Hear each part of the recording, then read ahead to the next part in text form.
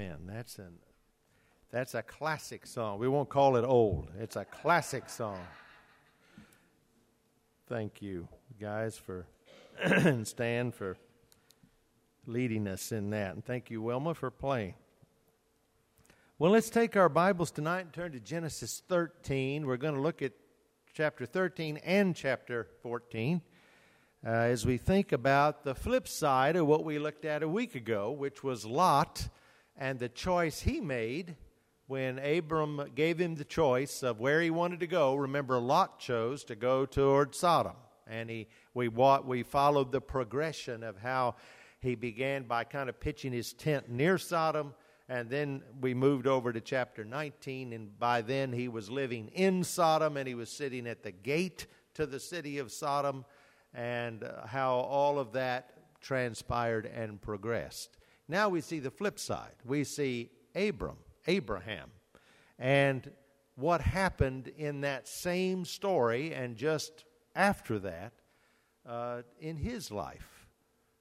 He chose to be content in the will of God. And I think that there is a great lesson here for us as we go through life and as we face different decisions and circumstances, and that is that we need to be willing to be content in the will of God. So let me refresh it's basically in some ways the same passage. Part of this is beginning with chapter 13, beginning at verse 8, and then we'll eventually move to chapter 14. So Abram said to Lot, "Please let there be no strife between you and me, and between my herdsmen and your herdsmen, for we are brethren. Is not the whole land before you? Please separate from me. If you take the left, then I will go to the right. Or if you go to the right, then I will go to the left." And Lot lifted up his eyes and saw all the plain of Jordan, that it was well watered everywhere before the Lord destroyed Sodom and Gomorrah, like the garden of the Lord, like the land of Egypt as you go towards Zoar. Then Lot chose for himself all the plain of Jordan, and Lot journeyed east, and they separated from each other. Abram dwelt in the land of Canaan, and Lot dwelt in the cities of the plain, and pitched his tent even as far as Sodom. But the men of Sodom were exceedingly wicked and sinful against the Lord.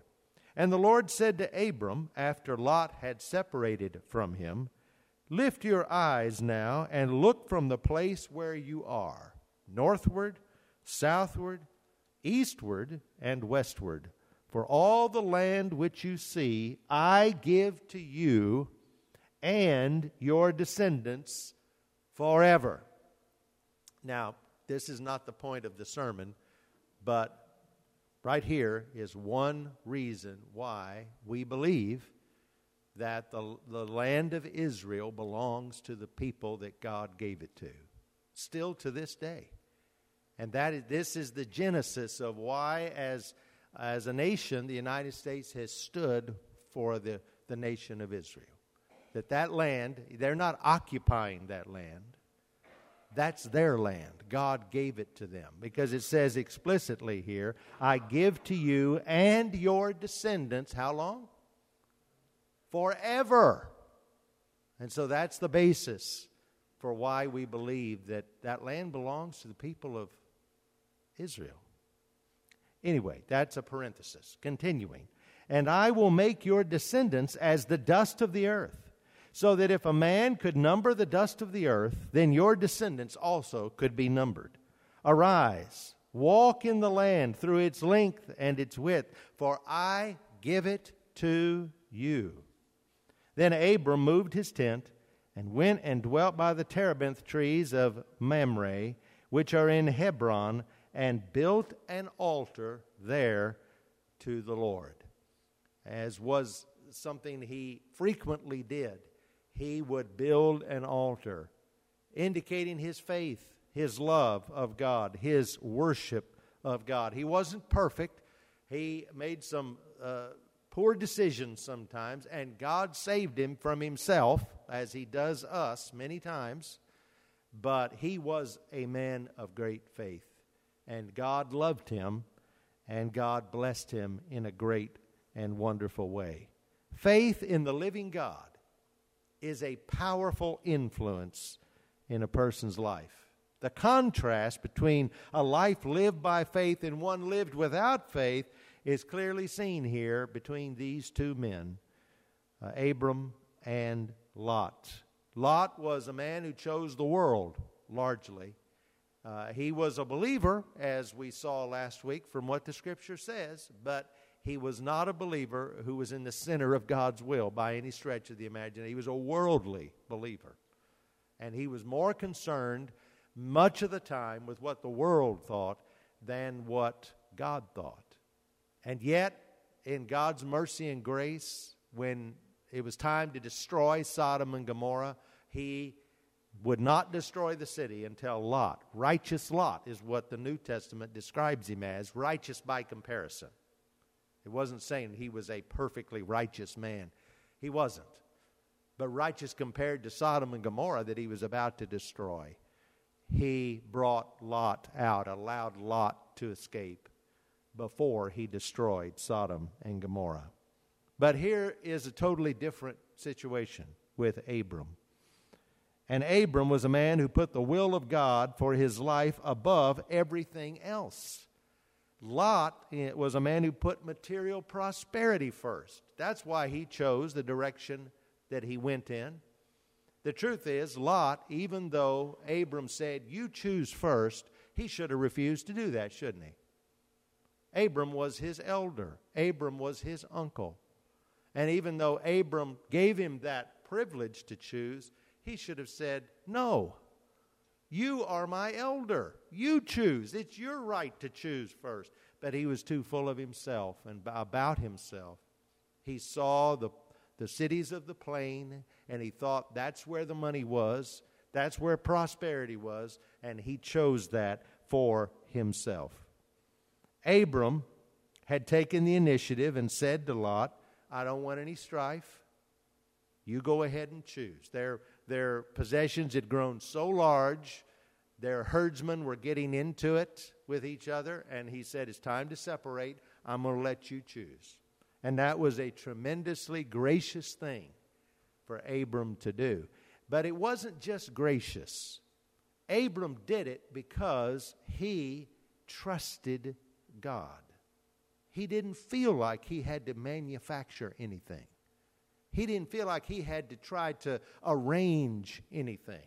He was willing to let Lot choose where he would go, and he would be where God wanted him to be. He had that much faith, that much trust in God, that he was not trying to hang on to control of that situation. He believed God was in control.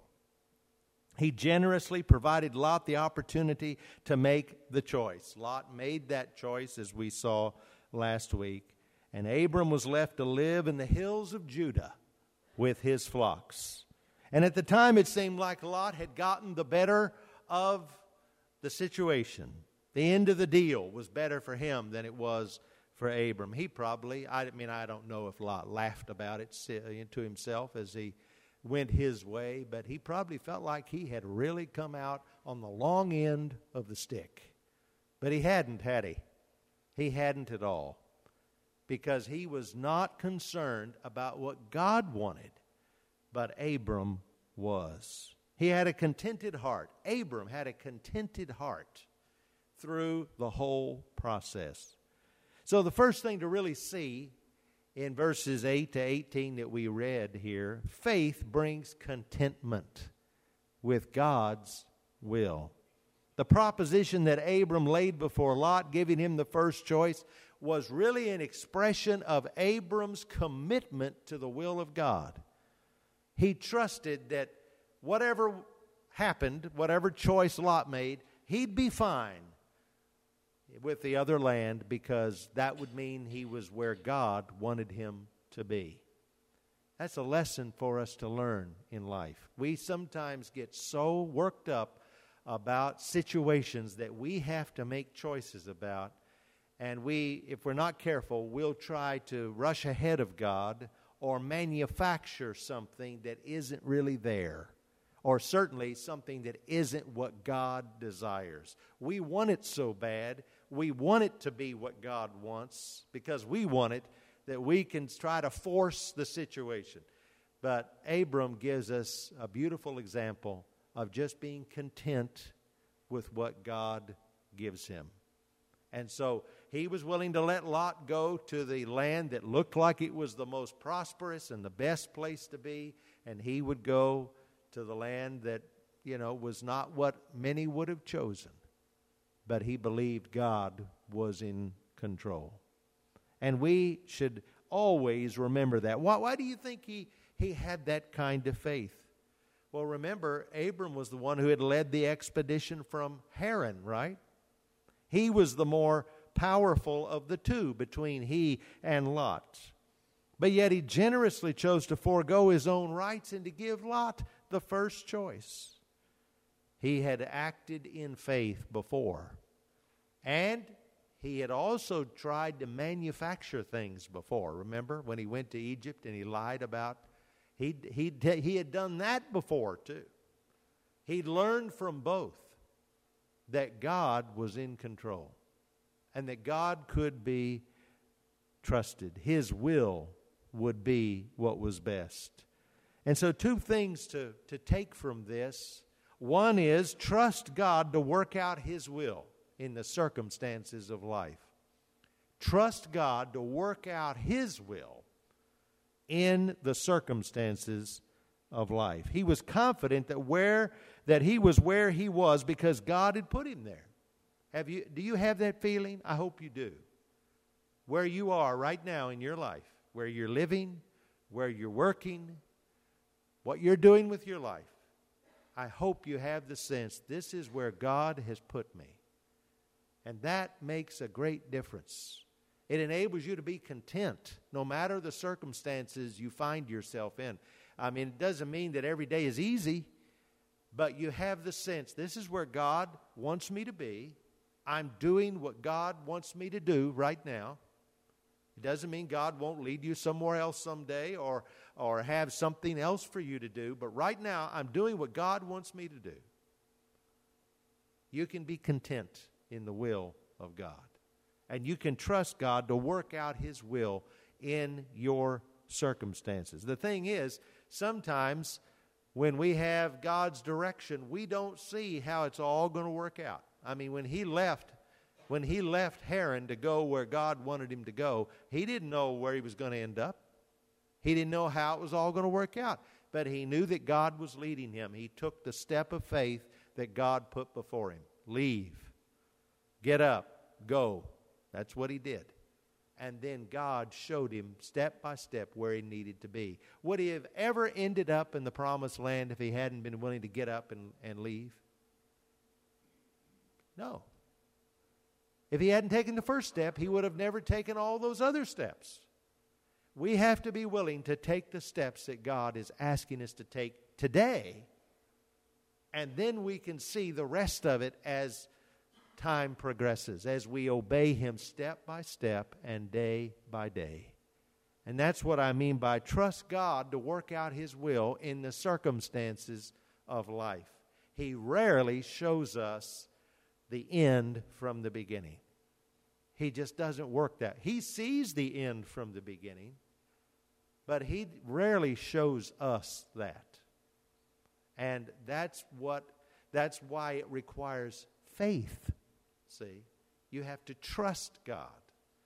And He wants to see if we will walk with Him and trust Him.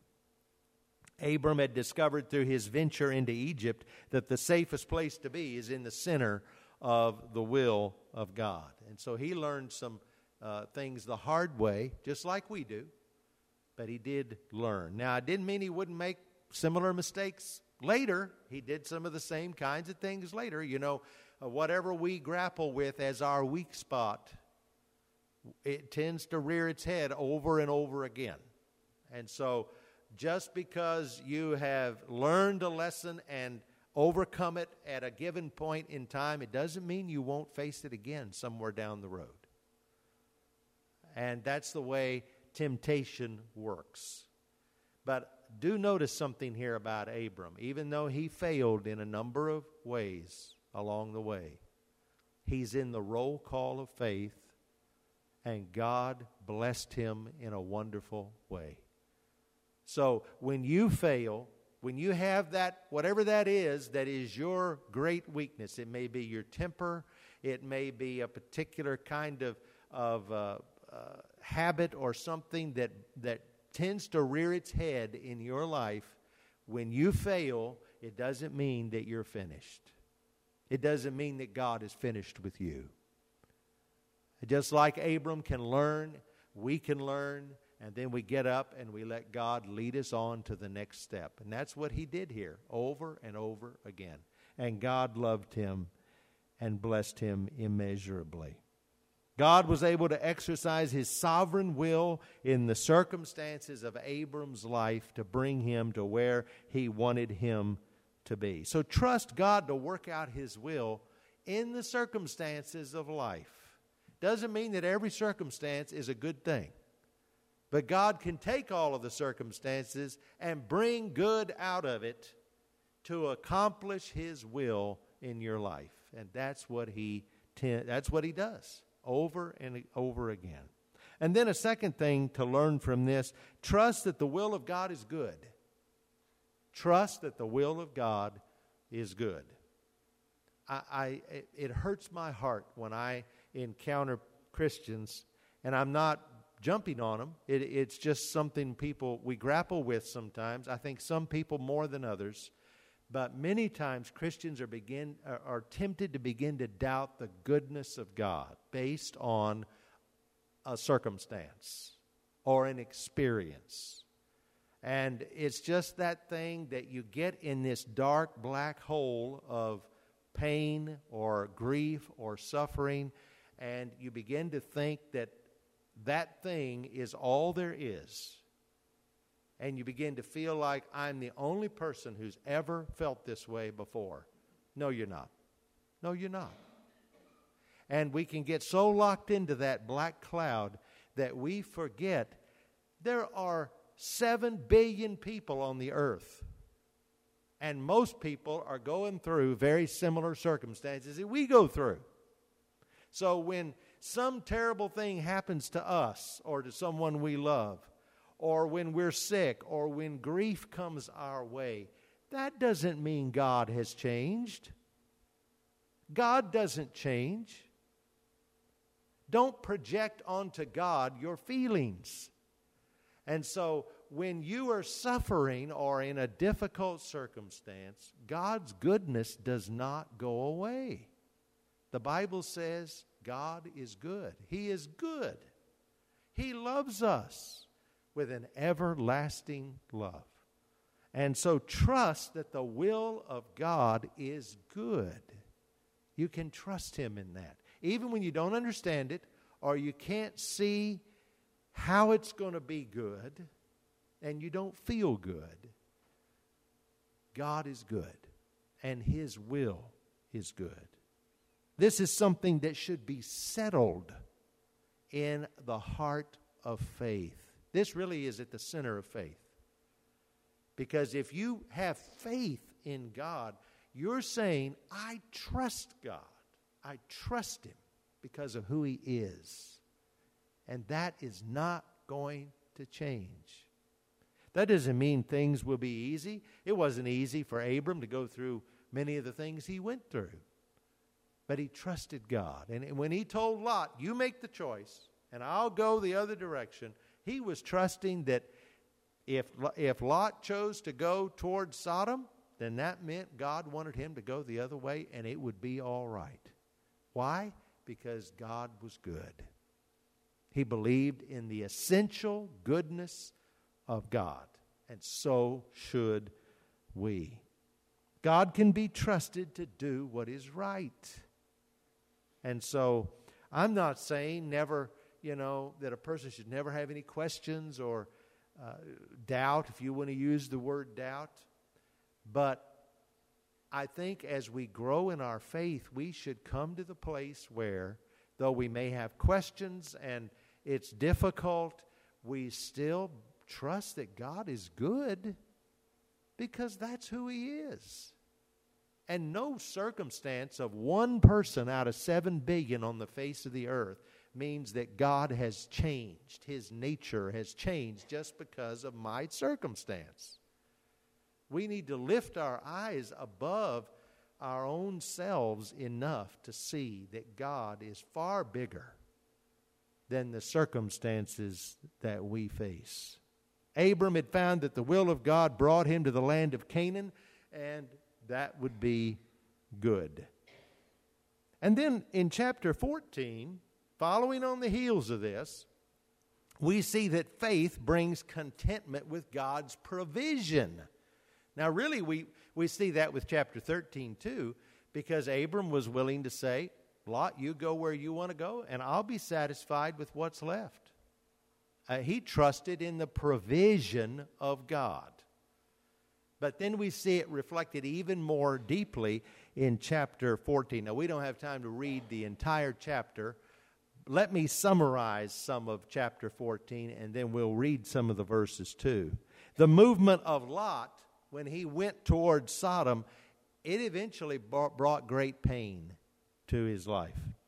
After a while, he found himself living in Sodom. And when a war broke out between the kings of Sodom and Gomorrah and some other cities, and you can read all those names in the early part of chapter 14, Lot found himself caught in the middle. In fact, it says in verse 16, I believe it is, so he brought back all the goods. Well, he was taken captive. He and the king of Sodom, basically, were taken captive. All of his possessions carried away. Well, Abram heard about it, and he became what you might call the hero, the man of the hour. He used his servants that were under his command, and he made a surprise raid on the conquerors of Sodom and Gomorrah, and he rescued his nephew, Lot. So he'd gone his way. Lot had gone toward Sodom. Lot and the king of Sodom gets kidnapped. They get taken captive by these invading kings of other cities and carried into captivity, and Abram goes and rescues him. 318 men in Abram's army or company, his servants, but they proved to be more than adequate to deal with these invading, aggressive enemies. And it says there in verse 16, so he brought back all the goods and brought back his brother Lot and his goods, as well as the women and the people. And the king of Sodom went out to meet him at the valley of Shaveh, that is the king's valley, after his return from the defeat of Chedorlaomer. I don't know if I'm pronouncing that right. And the kings who were with him. And then we find an interesting account of a figure called Melchizedek. And you've probably heard about Melchizedek. This is usually the only reason this chapter is looked at, because Melchizedek is mentioned. All the context of it is usually lost, and really the story of what was going on with Abram is kind of lost because of this strange figure that appears called Melchizedek. Verse 18. Then Melchizedek, king of Salem, brought out bread and wine. He was the priest of God Most High. And he blessed him and said, Blessed be Abram of God Most High, possessor of heaven and earth, and blessed be God Most High, who has delivered your enemies into your hand. And he, meaning Abram, gave him, Melchizedek, a tithe of all. Now, who in the world is this Melchizedek? Well, it says he's the king of Salem. And so this appearance of Melchizedek has caused many to wonder, was he just a king of another place, a city there? Or was he a pre-incarnate appearance of Christ? Is Melchizedek actually an Old Testament appearance of Jesus Christ? Now, why do people wonder about that? Well, because of the description here. He was priest of God Most High. Jesus is the great high priest. And then if you look over at Hebrews chapter 7. I can get that open. Turn to Hebrews chapter 7. You have these verses that talk about Melchizedek over in the New Testament.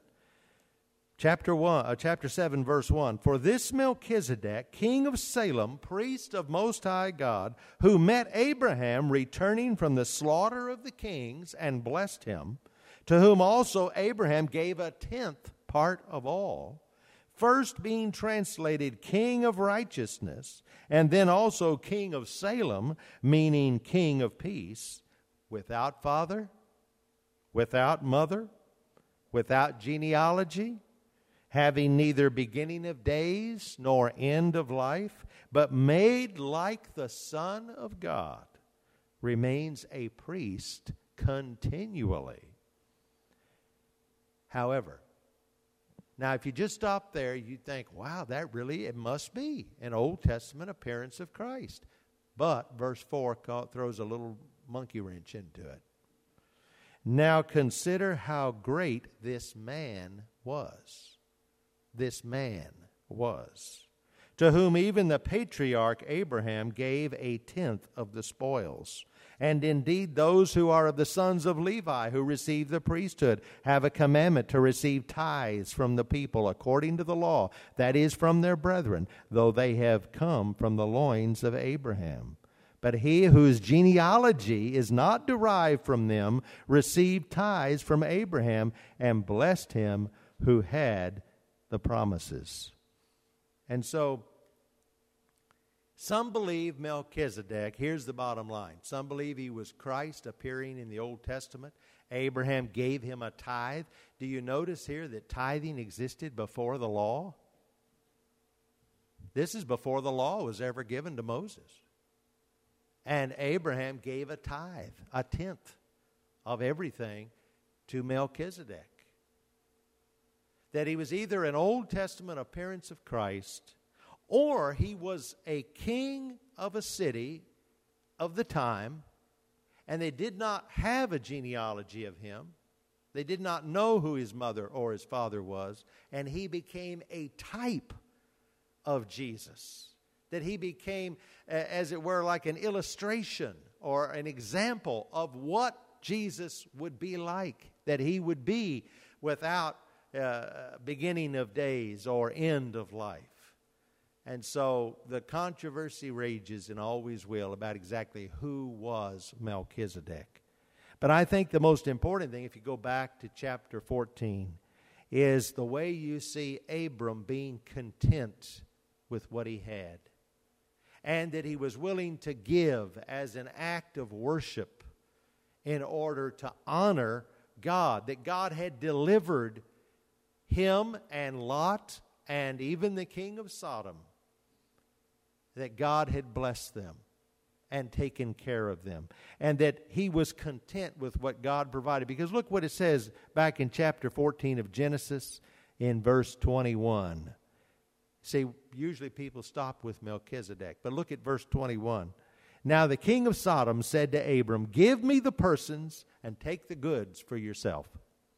But Abram said to the king of Sodom, "I have raised my hand to the Lord, God Most High, the possessor of heaven and earth, that I will take nothing, from a thread to a sandal strap, and that I will not take anything that is yours, lest you should say, I have made Abram rich, except only what the young men have eaten, and the portion of the men who went with me, Aner, Eshcol, and Mamre. Let them take their portion." You see, Abram was very content, wasn't he, with what God provided. Here was the king of Sodom trying to give him riches because he had delivered him. He had rescued him along with Lot. And Abram would not take anything from the king of Sodom. He didn't want to be beholden to the king of Sodom. He didn't want the king of Sodom to be able to say, "I have made you rich." Abram was already rich, right? But you know rich people who don't mind getting richer, don't you? So that's not what kept Abram from taking these goods from the king of Sodom. It wasn't that he was already rich, because rich people take more money all the time. No, he wanted to be totally dependent on God alone. He wouldn't even take a thread or a sandal strap, because he wanted to be totally dedicated and dependent on the provision of God. Isn't that a wonderful thing? Isn't that beautiful? We should be willing to trust in the provision of God. Contentment. The New Testament, it talks about that we need to learn to be content. Paul, didn't he say, I've learned that whatsoever state I am, therewith to be content. Whether that was in prison, or whether he was free, whether he was in want, or whether he had plenty, he had learned to trust in the provision of God. God promises to provide what we need to accomplish His will. He doesn't promise anything more. To give us what we need to accomplish His will. We need to learn to be content with that. And then closing with chapter 15, verse 1. Notice God's response. After these things, the word of the Lord came to Abram in a vision, saying, Do not be afraid, Abram. I am your shield, your exceedingly great reward. You see, God Himself was Abram's reward. He didn't need the reward from the king of Sodom.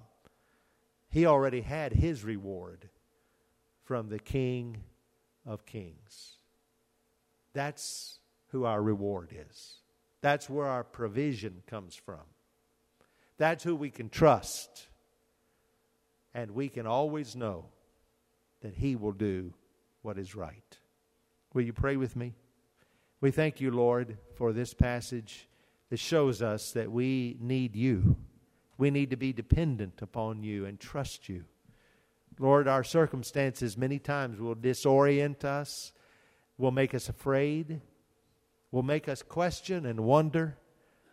If we don't look beyond those circumstances to you with a heart of faith, give us, Lord, a greater faith. Increase our faith day by day. And may we increasingly trust you and look to you and depend upon you and trust you to do what is good and right in all things. Thank you, Lord, for the wonderful people who are here tonight. They wouldn't be here on a Sunday night if they didn't love you and if they didn't love your word. And so we pray for them and ask that you will lead us now as we have our time of invitation. If there are any decisions that we need to make for you, publicly or privately, we ask that you lead us now, make it plain to us what your will is, and then help us to trust and obey.